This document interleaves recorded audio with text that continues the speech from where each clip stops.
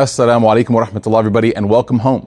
For the past few years, we've always started our programs with this statement, and we mean it, because community is a place that we all should call home. A place that gives us peace, a place that gives us tranquility, and a place that we know is going to be there. When Allah subhanahu wa ta'ala describes faith in the Quran, He mentions stability as being a requirement for faith to grow. أَصْلُهَا ثَابِتٌ وَفَرْعُهَا فِي السَّمَاءِ. That its roots are firm and its branches grow to the sky. If we don't have stability, if we don't have permanence, if we don't know that something is going to be there for us, then our faith won't be able to grow.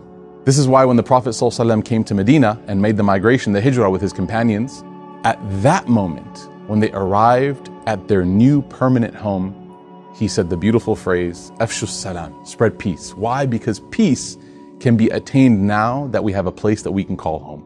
For the past 5 years, Roots has been able to be a part of so many people's lives, alhamdulillah, by the grace of Allah. And we're so honored to have that be a part of our legacy.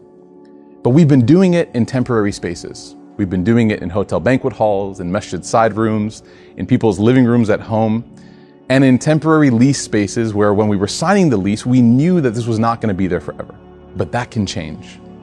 By the favor of Allah, with our foundational organization, Qalam, we've been able to find this beautiful property here in Carrollton, Texas, that will be the permanent location and facility for the Roots community space. A place where everybody can feel that tranquility and have that growth of faith that Allah Ta'ala tells us about. We need your help to close on this property.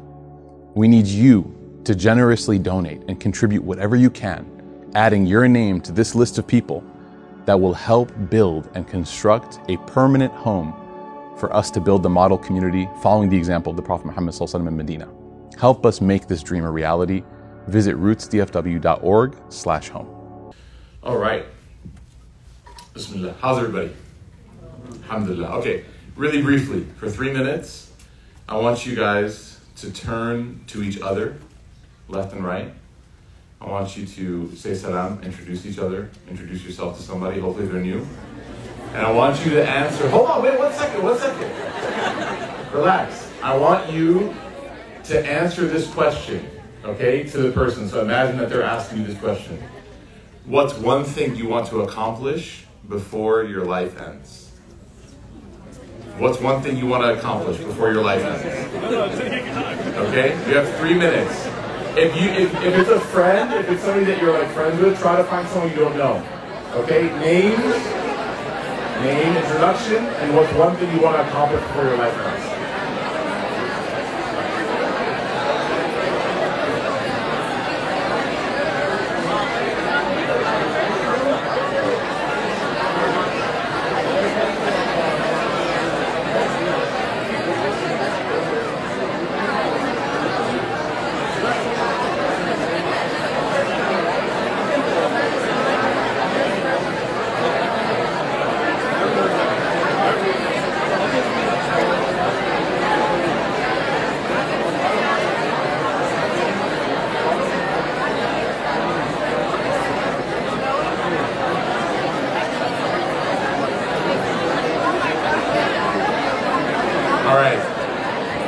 I said one thing you want to accomplish.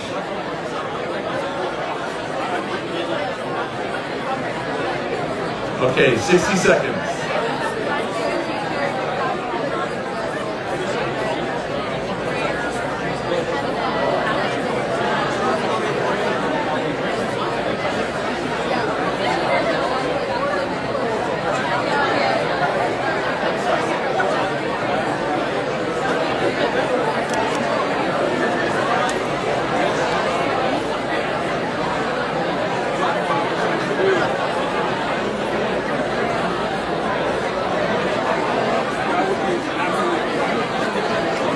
All right. Okay. Bismillah. Hopefully you guys learned something new. Anyone want to share one that's really nice and interesting? Anyone have one they want to share that's nice? Yes? Well, one of the people I talked to shared that one of work was perfecting their salah. Perfecting their salah, very good. I thought it was really inspiring because a lot of times when we think about one thing we want to accomplish before we die, we think it has to be like a grand achievement. Yeah. We don't really look towards the things that we do in our daily life. Yeah, very good. MashaAllah, MashaAllah. Allah give you that, inshallah. Perfecting salah is not easy, man. It's not easy. Yeah, Abdullah, yeah. You had a good one?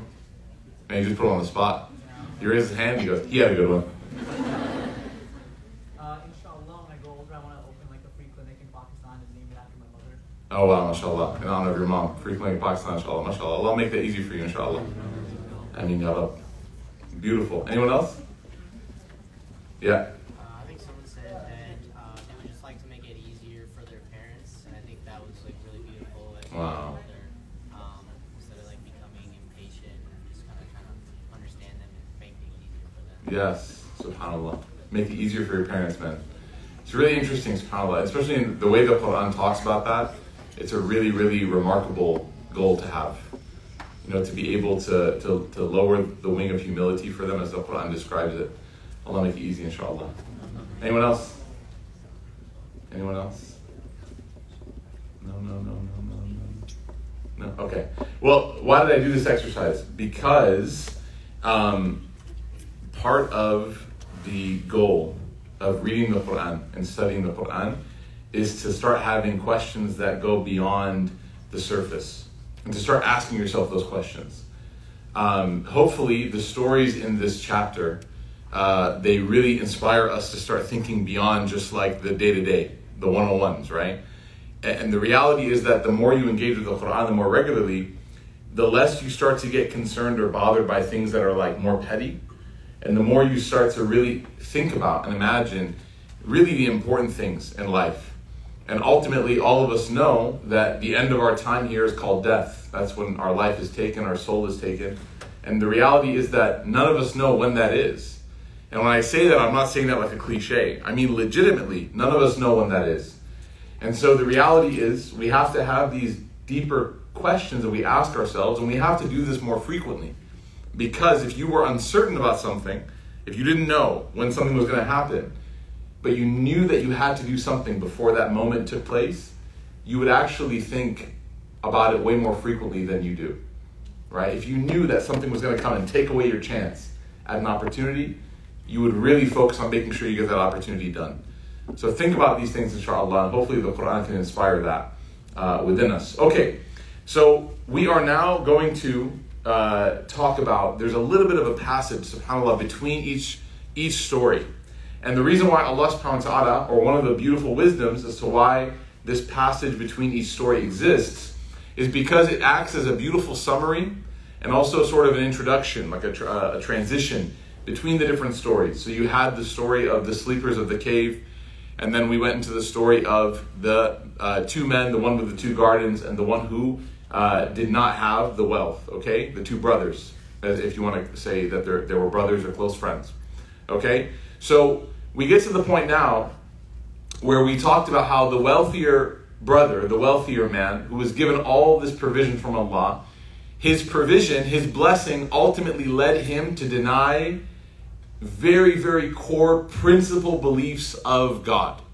So his provision, his blessing, it spoiled him. Okay? Like too much of a good thing can be a bad thing, right? So he got too much of a good thing and he wasn't able to handle it. And in his spoiling process, his heart started to feel and his tongue started to utter statements that went directly against what it means to believe in Allah. Okay, so a couple of those statements are, I don't think the day of judgment will ever happen. And even if it does happen, I don't think I'm going to have any issue. I'm not going to have any problems on that day. God will give me just like he gave me here. Now, when he said this, his companion, his friend, his brother replied to him. And he said to him that, are you like professing your disbelief now? Is this a moment where you're saying that you disbelieve in the one who created you from dust, and then he developed you from a drop of liquid, and then formed you into who you are? So the brother now is reminding him of his humble origins, which is step number one. The minute you feel yourself floating away with arrogance or with a lot of sort of entitlement about the privileges that Allah has given you, the blessing, you have to humble yourself. You have to humble yourself. It's really important also to surround yourself with people that will, I don't want to say like, take the wind out of your sails, because you don't want to be around people that talk down to you or condescend. But it's really important to be with people who keep you honest. Okay? This is why in the Prophet ﷺ, there's some advice in our religion not to constantly praise people. Exactly, right? Not to constantly praise, like that's how he feels about me. Right? This guy again, tomato, right? So you want to surround yourself with friends. And that's why, subhanAllah, the word nasiha in Arabic, it actually, a lot of us, we know nasiha to mean what? What's the translation that we've heard before? Can you give some nasiha? It means advice. It actually doesn't mean advice directly. Nasiha, advice, is a byproduct of what nasiha is. Nasiha is sincerity. It actually comes from the derivation of sincerity. Why? Because if you have a sincere friend, that friend, if they're sincere, if they really care about you, then they're going to be the one that's going to give you that advice. They're going to give you that tough advice. One of the greatest regrets of the Day of Judgment, the person in hellfire is going to look at their friends around them and is going to say, why did you do this to me? And they're going to regret the fact that they chose people that wouldn't keep them honest. So it's important as you go through life, especially in the era that we are all in, right? The young professionals, when you really have to start deciding, like this is now, you grew up with friends that you had to be friends with. You know what I'm talking about? Like the family friends. Saw a lot of eye rolls. You're like, yeah. No, it's okay, right? You have memories. And some of those chapters, they close. And you're not as close with them. And then there are friends that you meet in certain classes in college. Or the MSA, right? And then there are friends that you meet after that. And then there are friends. So there's a lot of friendship in life that's circumstantial. It's a byproduct of a reality. Like you don't have a choice, right? It's sink or swim. Like you got to be able to join with the crew. Sometimes it's to save your iman. Sometimes it's to save your grades, right? Choose all the smart friends, right? Sometimes it's, but there are moments in life, and all of us are kind of in that phase right now, where you have to start being a lot more intentional about who you spend your time with. You have to think about these things, because without realizing it, the people I spend my time with are going to form the beliefs that I have and the thoughts that I have, and they're going to make me think about the world in a certain kind of way. So what this brother is doing to us might sound really harsh. Okay? Like, wow, whoa, he's pushing back really hard. He's telling him, are you the one? أَكَفَرْتَ بِالَّذِي خَلَقَكَ? Like, what kind of friend would tell you, like, did you just become kafir? That's kind of harsh. But in reality, the reality is, if I ever strayed so far as to state and deny something that was part of my belief, I would hope to God that there was someone next to me who would check me. I would hope to God. Because if there wasn't someone there, if I'm saying things or doing things that are just like acid for my iman, just tearing it away, just destroying my faith, and everyone around me is just smiling, those aren't the people I need to be around. Okay? So he tells him, he says, how can you say this? How can you just disbelieve in the one who created you? And he humbles him. You came from dirt, from dust. You came from a drop that was expelled from the genitals of your father into the womb of your mother. And then you came from nowhere. There's a really beautiful story. Hassan al-Basri one time ran into this arrogant guy, and they kind of crossed paths, and something happened. I forget the narration exactly. They either bumped into each other on accident, or Hassan al-Basri walked and didn't stop for him or something. There was some moment where the arrogant man felt threatened. He felt sort of wronged. So he looks at Hassan al-Basri and says, do you know who I am? You know who I am? Hassan al-Basri, for those of us who, he's he's goated, right? He's like a legend in the religious tradition, right? Classic, subhanAllah. You know what he says to him? And this is why. You'll see why he's goated in a second. He looks at the guy and he says, do I know who you are? And the guy's like, yeah. Do you know who I am? He thinks and Hassan al-Basri says, yes, I know who you are. And the guy says, okay, good, right? As in okay, next time watch yourself. And he goes, you're just a drop of sperm that came out of your dad's genitals. Then you went into your mom's womb. You came out of her genitals. Then you lived a life and all you did was carry around feces in your intestines. And soon you're going to die and worms are going to eat your body. Okay, what he said, by the way, was true of everyone in this room, so don't feel bad for him, okay? Why did he do that? Why did he do that? I mean, talk about you don't want to, I don't know if I want to hang around that guy that much, right? That's very, very strong. Well, he did that because the strength of his response matched the strength of that guy's arrogance. That guy was literally telling him, you can't walk in front of me.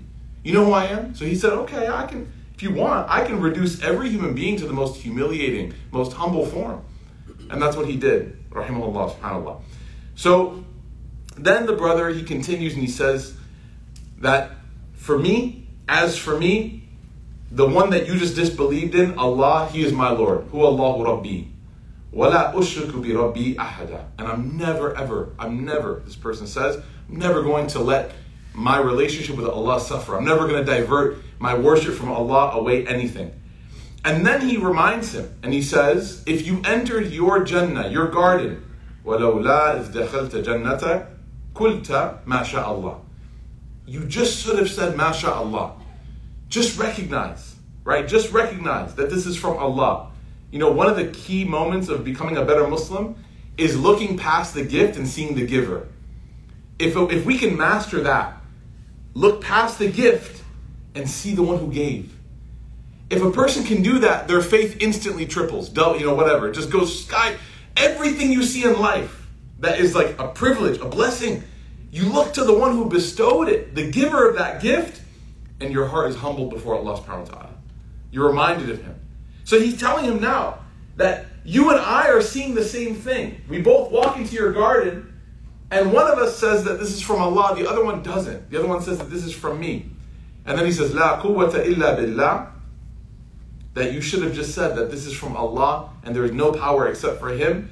And he says, even though you see me as inferior, even though you see me as less to you in wealth and offspring, maybe for asa Rabbi, that maybe Allah Ta'ala will give me something better than your garden. And He might in fact take away your garden by sending down calamity upon it, turning it into a barren land. Have you ever thought about that? He's asking his friend, what would you become without this Jannah? What would you become? Who would you be? Ask yourself this question. Like, who would you be without your degree? Who would you be without your car? Or your apartment? Or your clothes? Anything that you admire about yourself. Remove it today. Who are you? Are you nobody? You know, the internet has a famous qawl, a statement, right? That some things are not personality traits. People, we turn material objects into personality traits.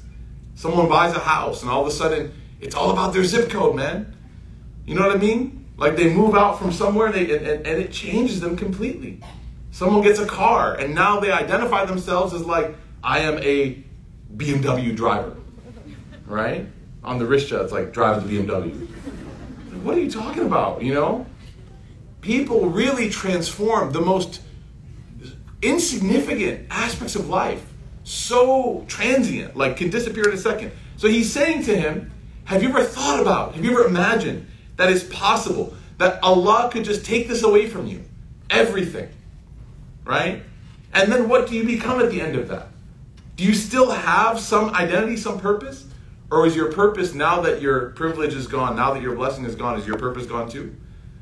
You wonder, subhanAllah, like what kind of worshipers we would be if Allah subhanahu wa ta'ala took away some of the things He gave us.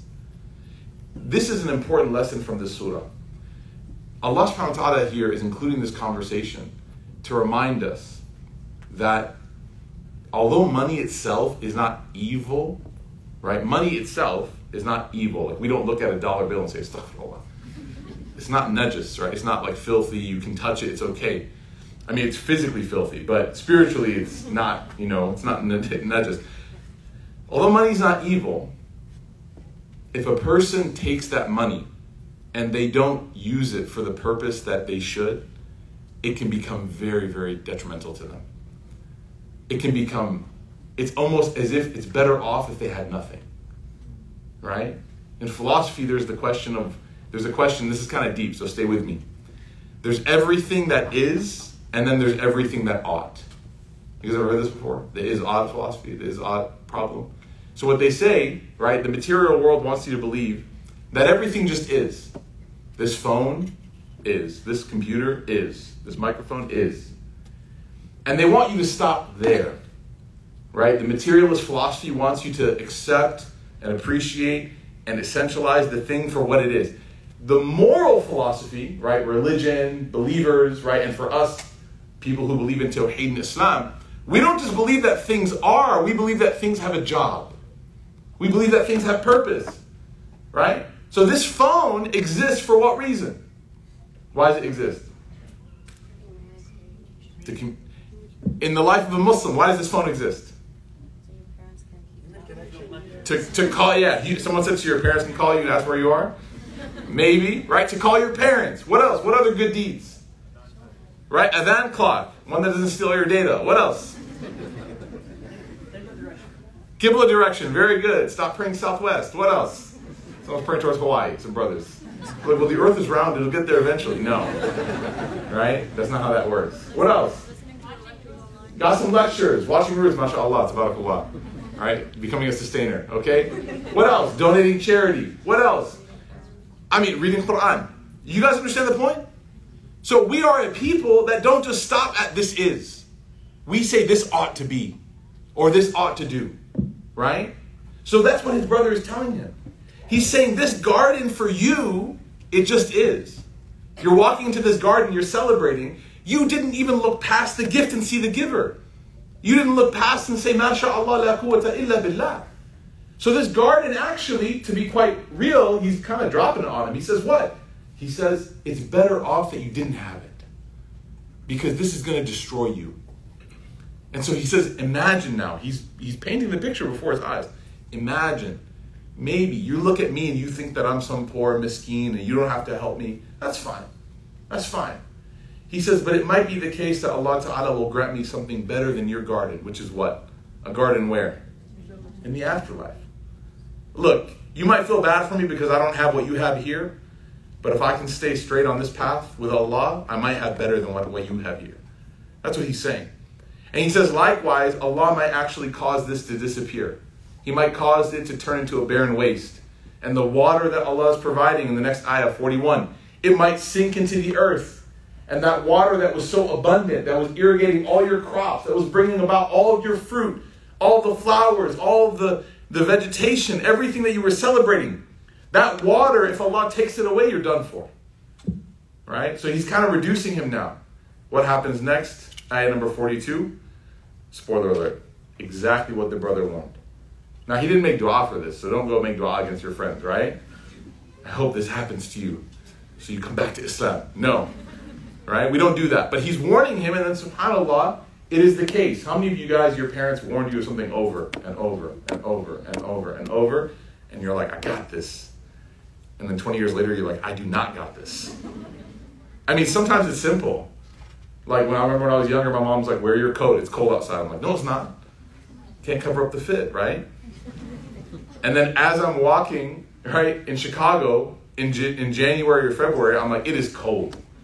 And I come home, my mom sees that my fingers have frostbite, and she's not really, right, it's an exaggeration. And she looks at me and she says, Assalamu alaikum. And she's like, were you okay? I said, I was fine. And she's like, no, you weren't, right? The reality is sometimes the warning is so accurate because it's part of the nature of our life. Like, you're going to go through these times. Allah Ta'ala warns us again and again and again. You have friends in your life who warn you again and again and again.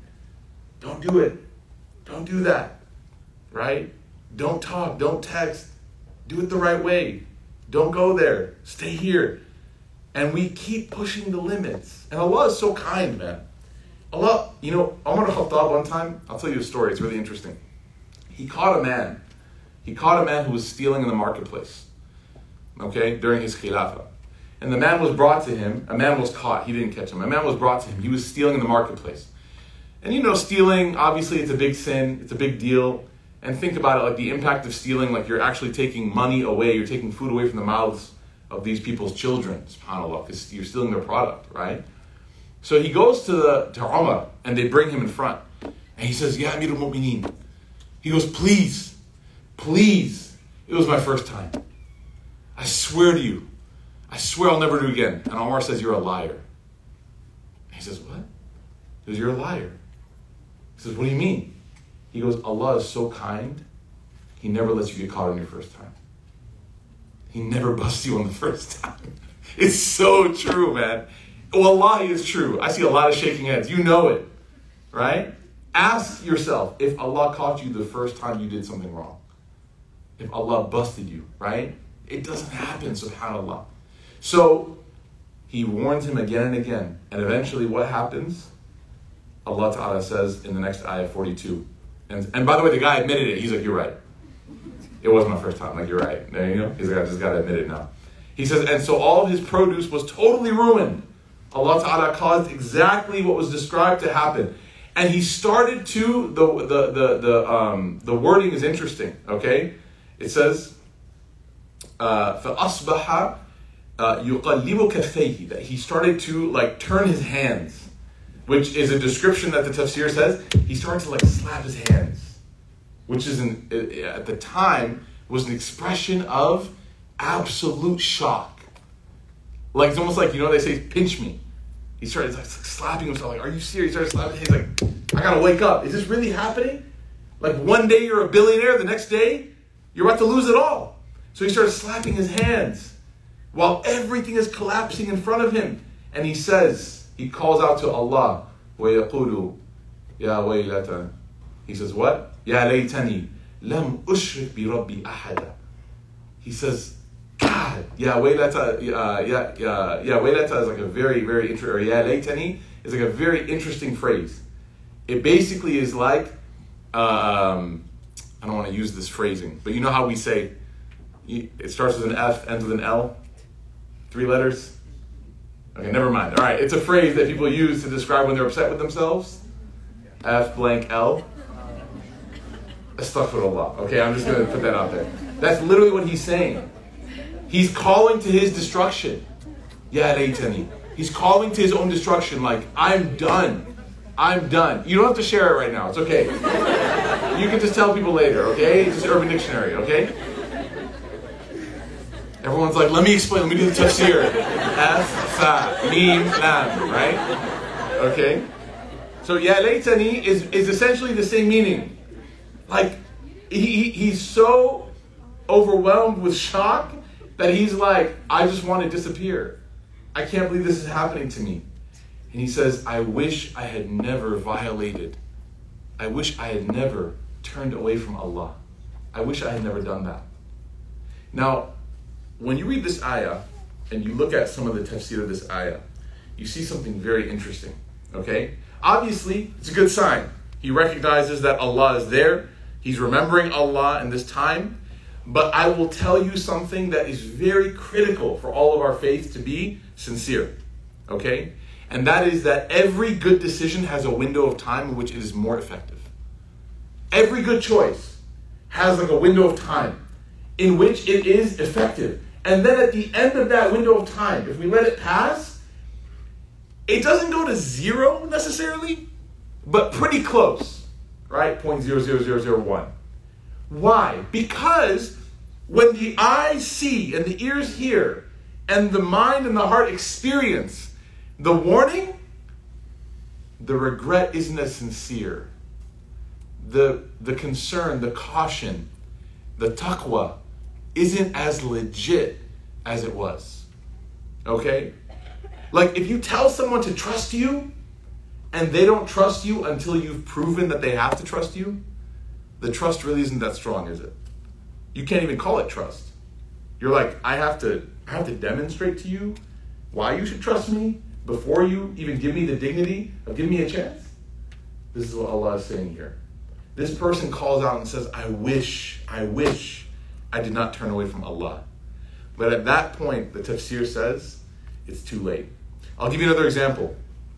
Everyone's tawbah, everyone's repentance on the face of the earth will be accepted. Say astaghfirullah. If you say astaghfirullah, Allah will forgive you. And this will last forever until a certain point. What's that point?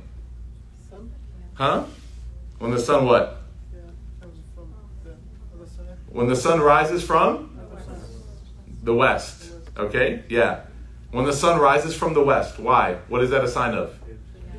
It's one of the manifestly apparent signs of the Day of Judgment. You can't...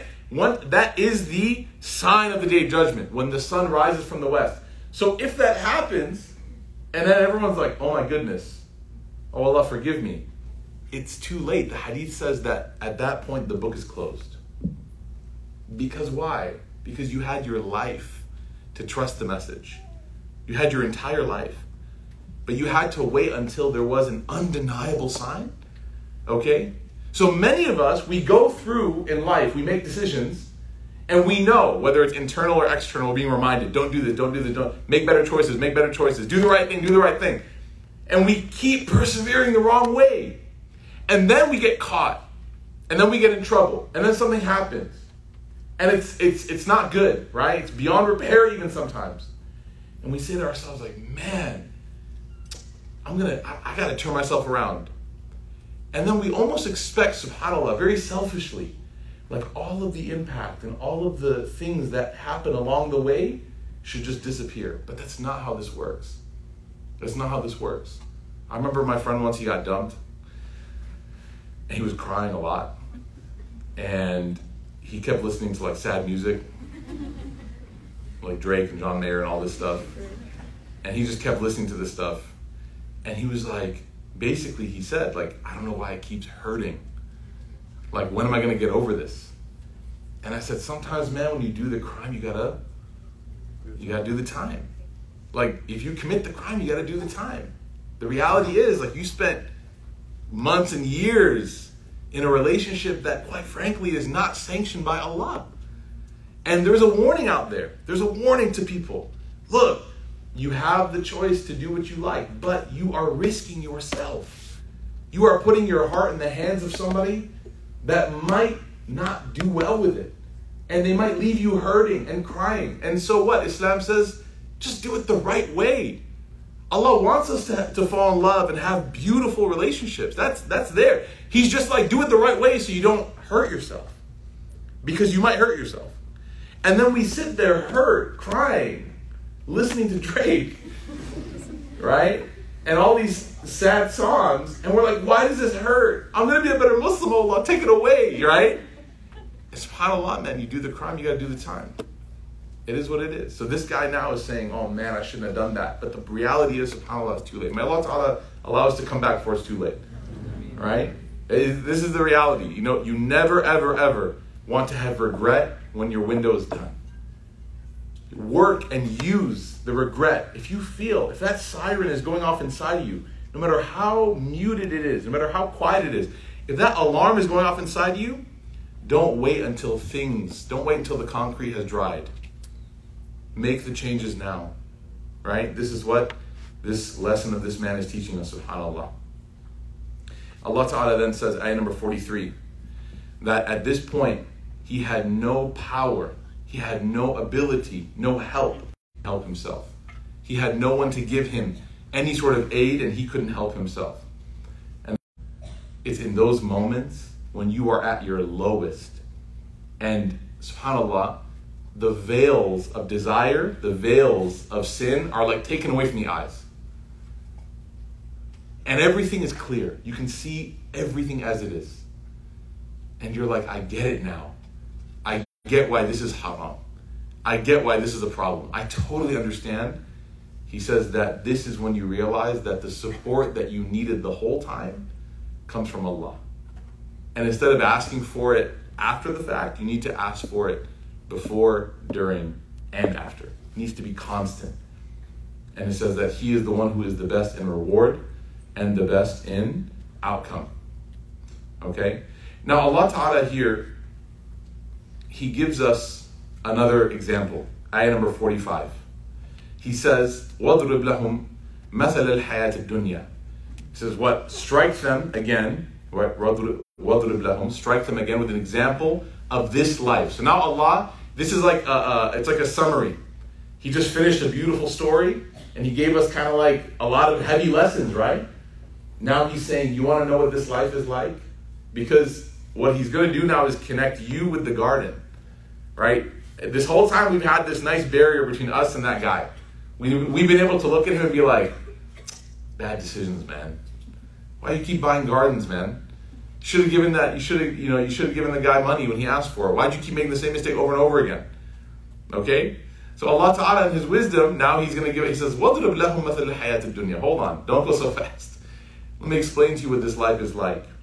Because everyone has a garden. Everyone in this room has their desire, their garden. Even some tafsir One of the warnings they wrote in that ayah, the scholars said, they were talking to other scholars.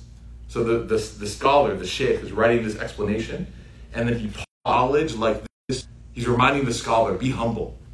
Right? So everyone here is at risk. You have to know in your life, what's your garden? What's your test? What's the thing that Allah has given you? And you're in a fine line. You're delicately balancing whether it's pulling you away or bringing you closer to Him. Everyone has to know. Okay? So he says, give them the example that this is the hayat of dunya. What is it like? كَمَاءٍ أَنزَلْنَاهُ مِنَ السَّمَاءِ. It's just like when water comes raining down from the heavens. You guys see it rain last week, mashallah? Our Ashura dua was accepted, mashallah. I got emotional with rain, subhanAllah. It's like 60 days no rain. That's crazy. You're begging Allah to come take care of the earth, subhanAllah. Okay? So he says, like when water comes down from the heavens, and what happens? فَاخْتَلَطَ بِهِ نَبَاتُ. That Allah Ta'ala, He mixes it, that water, with the vegetation, بِهِ نَبَاتُ الْأَرْضِ, with the vegetation of the earth. So Allah Ta'ala, He sends down the rain. Now what happens when the rain comes down? What happens to the vegetation of the earth? Everybody? What happens, guys? Everyone's like, I don't know. I'm from the city, right? What happens when it rains? Things grow. Does grass grow? Do plants grow? Do trees grow? Yeah, everything grows. Water is essential, guys. Remember 3 things. Musa just learned this today in kindergarten, okay? Water, sun, and soil. Yes, very good. Dirt. Very good, yeah. Okay? You must be from the south. Dirt. So Allah sends down water from the heavens, okay? And it mixes with the soil. And then Allah Ta'ala allows the soil to grow and the vegetation starts to come up and people start to benefit from it. They start to harvest the crops. They start to sit in the shade of the trees.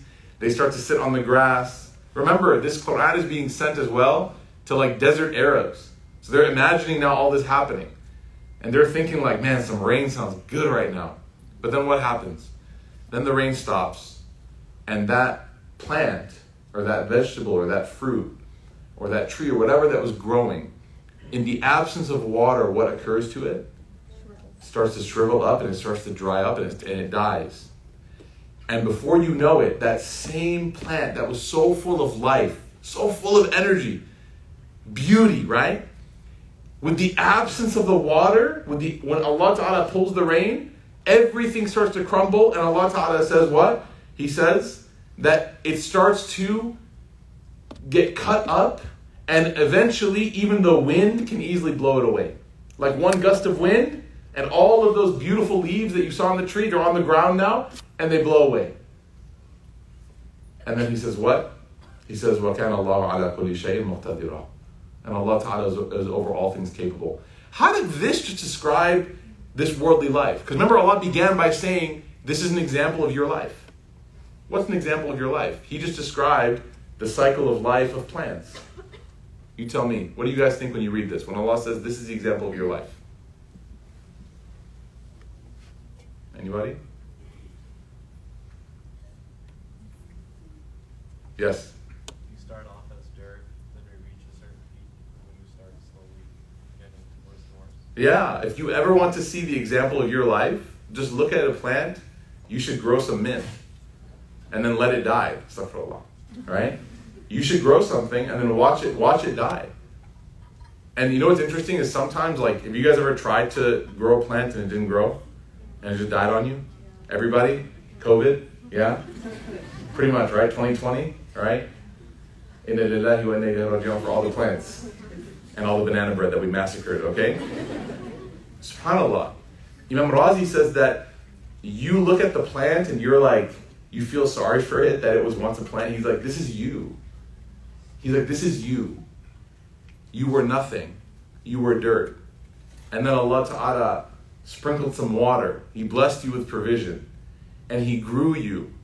And you went from being this baby, this infant, that at a week old couldn't even see, couldn't properly hear, relied on milk, that's all you could drink, that's all you could eat, couldn't even clean yourself, your only mechanism of survival was screaming, was crying. Think about it. Have you guys ever heard a baby cry? You know why they can cry? You want to know why Allah gave them those pipes? You want to know why? Because if they don't have it, they might not be able to call you. So Allah gave infants incredible voices.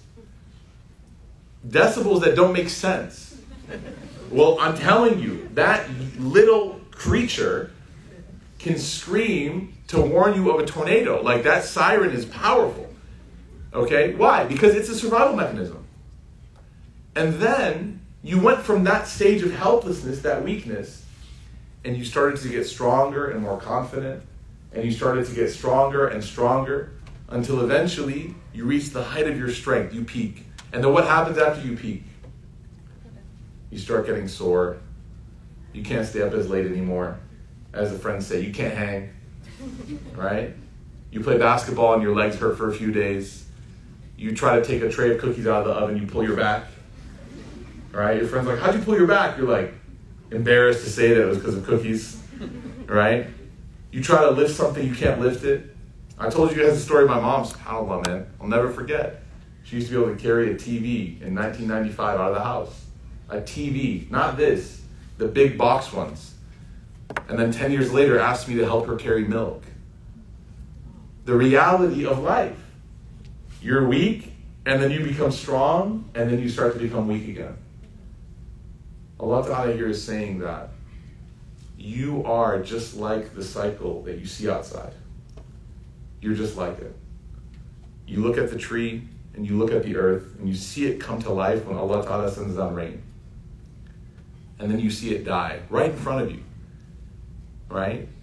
So what is the purpose then of that tree? You should use it when it's what? When it's full of life. The tree doesn't serve any purpose when it's just branches. The tree, when it's just branches, it isn't beautiful and it isn't functional. The apples, when they're not there, no one wants to go apple picking when the season is done. Right? Using your time that Allah has given you at the right moment, the right time.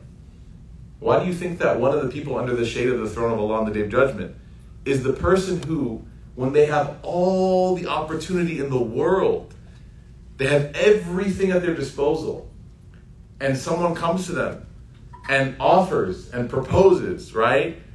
Proposes premarital relations, the person says, I fear Allah.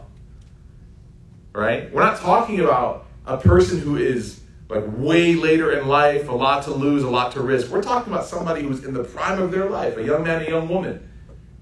And the Prophet says on the Day of Judgment, one of the people that will be in the shade of Allah, under his throne when there's no shade, is the person that has every chance, every opportunity to lie, to get away with it, to set up the perfect opportunity, and they say that I fear Allah. Or the young person that spends their time in the masjid. Because when you make the right choice, when you have all of that opportunity, all of that privilege, it shows that you're a real one. It shows that you have faith. So Allah Ta'ala here says, think of yourself in this worldly life. And the reality, Imam Razi says, is that if you know that you are extinct, if you know that you're eventually going to die, just like the tree, and he says that you should never ever become infatuated with this life knowing that it's going to end. You guys ever bought something that you look forward to for a long time? You guys ever waited for a package? Don't be shy. We've all done it. You guys ever looked, someone rang the doorbell, you go running, right? And then you just see it's nothing, and then you go back. You guys ever been excited to receive something? Okay? You guys remember the feeling? You get it. Up until the day that you get that thing, it's as if you can't live without it. You're literally imagining, like, I can't. If Amazon tells you it's delayed, all right, as my mother would do. If Amazon says this is delayed, tahajjud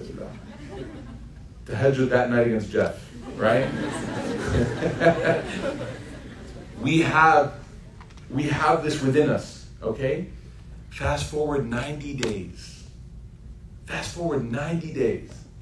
The first scratch, the first scuff, the first bird poop on your car, the first stain on the carpet, the first stain on your shirt, whatever it is. what happens? You literally were at a phase where you cannot imagine life without it, and now you can't even find it anymore. That's the dunya. Don't become obsessed with something that the minute that you get it, it starts to disintegrate. It's like grabbing something and it just starts falling between your hands. Imam al-Razi says, don't fall in love with this stuff. Don't fall in love with this stuff. Rather, Allah Ta'ala says in the next ayah, Al-malu wal-banuna zinatul hayat ad-dunya. I hope none of your parents quoted this to you. Okay? So that wealth and children are the adornment of this worldly life. وَالْبَاقِيَاتُ الصَّالِحَاتُ خَيْرٌ عِنْدَ رَبِّكَ ثَوَابًا وَخَيْرٌ أَمَلًا. But the everlasting deeds are the things that are ultimately going to be better when it comes to your Lord, and they are going to be the things that will give you the greatest reward and the greatest hope on the Day of Judgment. Okay? So what is this talking about? Children, especially in the time of the Arabs, were a big deal. If you had children, you were noble, your status in society went up, and by the way, you also had a workforce. The more kids you had, there was no such thing as child labor laws. The more kids you had, the less employees you had to pay. You know what I'm talking about? So children were a big deal. And the bigger tribe you had, the more honor, the more sharaf your tribe had. Right? So that's one of the... And then wealth. Al-mal wal-banun. Zinatul hayat ad-dunya. Allah Ta'ala says these are the things that people chase after. They want to have a big house and a big family. But subhanAllah, the moment you get what you're chasing, you realize that these things are just as temporary as everything else. These things are just as temporary as everything else. Today was my kid's first day of school. I was a mess. You know you expect the kids to cry, right? Everyone's like, are you okay? I'm like, I'm fine, leave me alone. My kids are like, bye, Bob. I'm like, bye. I'll tell you something, man. I see a lot of babies here. I'll tell you something. You know when people tell you it goes by fast? Wallahi, it goes by fast. I had the saddest thought. It's crazy, man. You have, everything you have is just temporary. Even if it's like the thing that you live for, it's not with you forever. It's so painful. Think of yourselves. Don't look at me and say that's so cute. Think about your parents. Think about what they did for you. And then think about, at a moment's notice, I got a job, I gotta go. Get on a plane and you leave. And they're sitting at the door, and they understand. Parents get it. My mom told me when I left Chicago, fourth holiest city in the world, when I left, and I came here to be a youth director and to study with Sheikh Abdul Nasser. I came here to study primarily, and then I needed to pay bills, so I took a job. She told me 10 years later that she held her tears at the door and didn't cry till I left. Because she didn't want me to be weak. Don't look at me with Musa, look at your own reality. The one who will do anything for you, and the way that Allah created this universe, is that even that relationship can't last forever. Even that relationship isn't going to be eternal. Like, I wiped poop off his butt, man. And one day he's going to leave me. And you can't be heartbroken about it because it's the nature of life. You can't. Al-mal wal-banun. You work so hard for your wealth, and look, you spend it and it's gone. But you can't be mad because that's just the way that Allah created this dunya. So then what's left? وَالْبَاقِيَاتُ الصَّالِحَاتُ. The only thing that will be with you are your good deeds. That's it. So when you have to think about what you're going to give yourself for, what you're going to invest this for, what you're going to sacrifice for, you have to ask yourself, is it going to last beyond me? Or is it going to leave me hanging? Imam al-Ghazali, in his book, Ayyuhal Walad, he writes about this.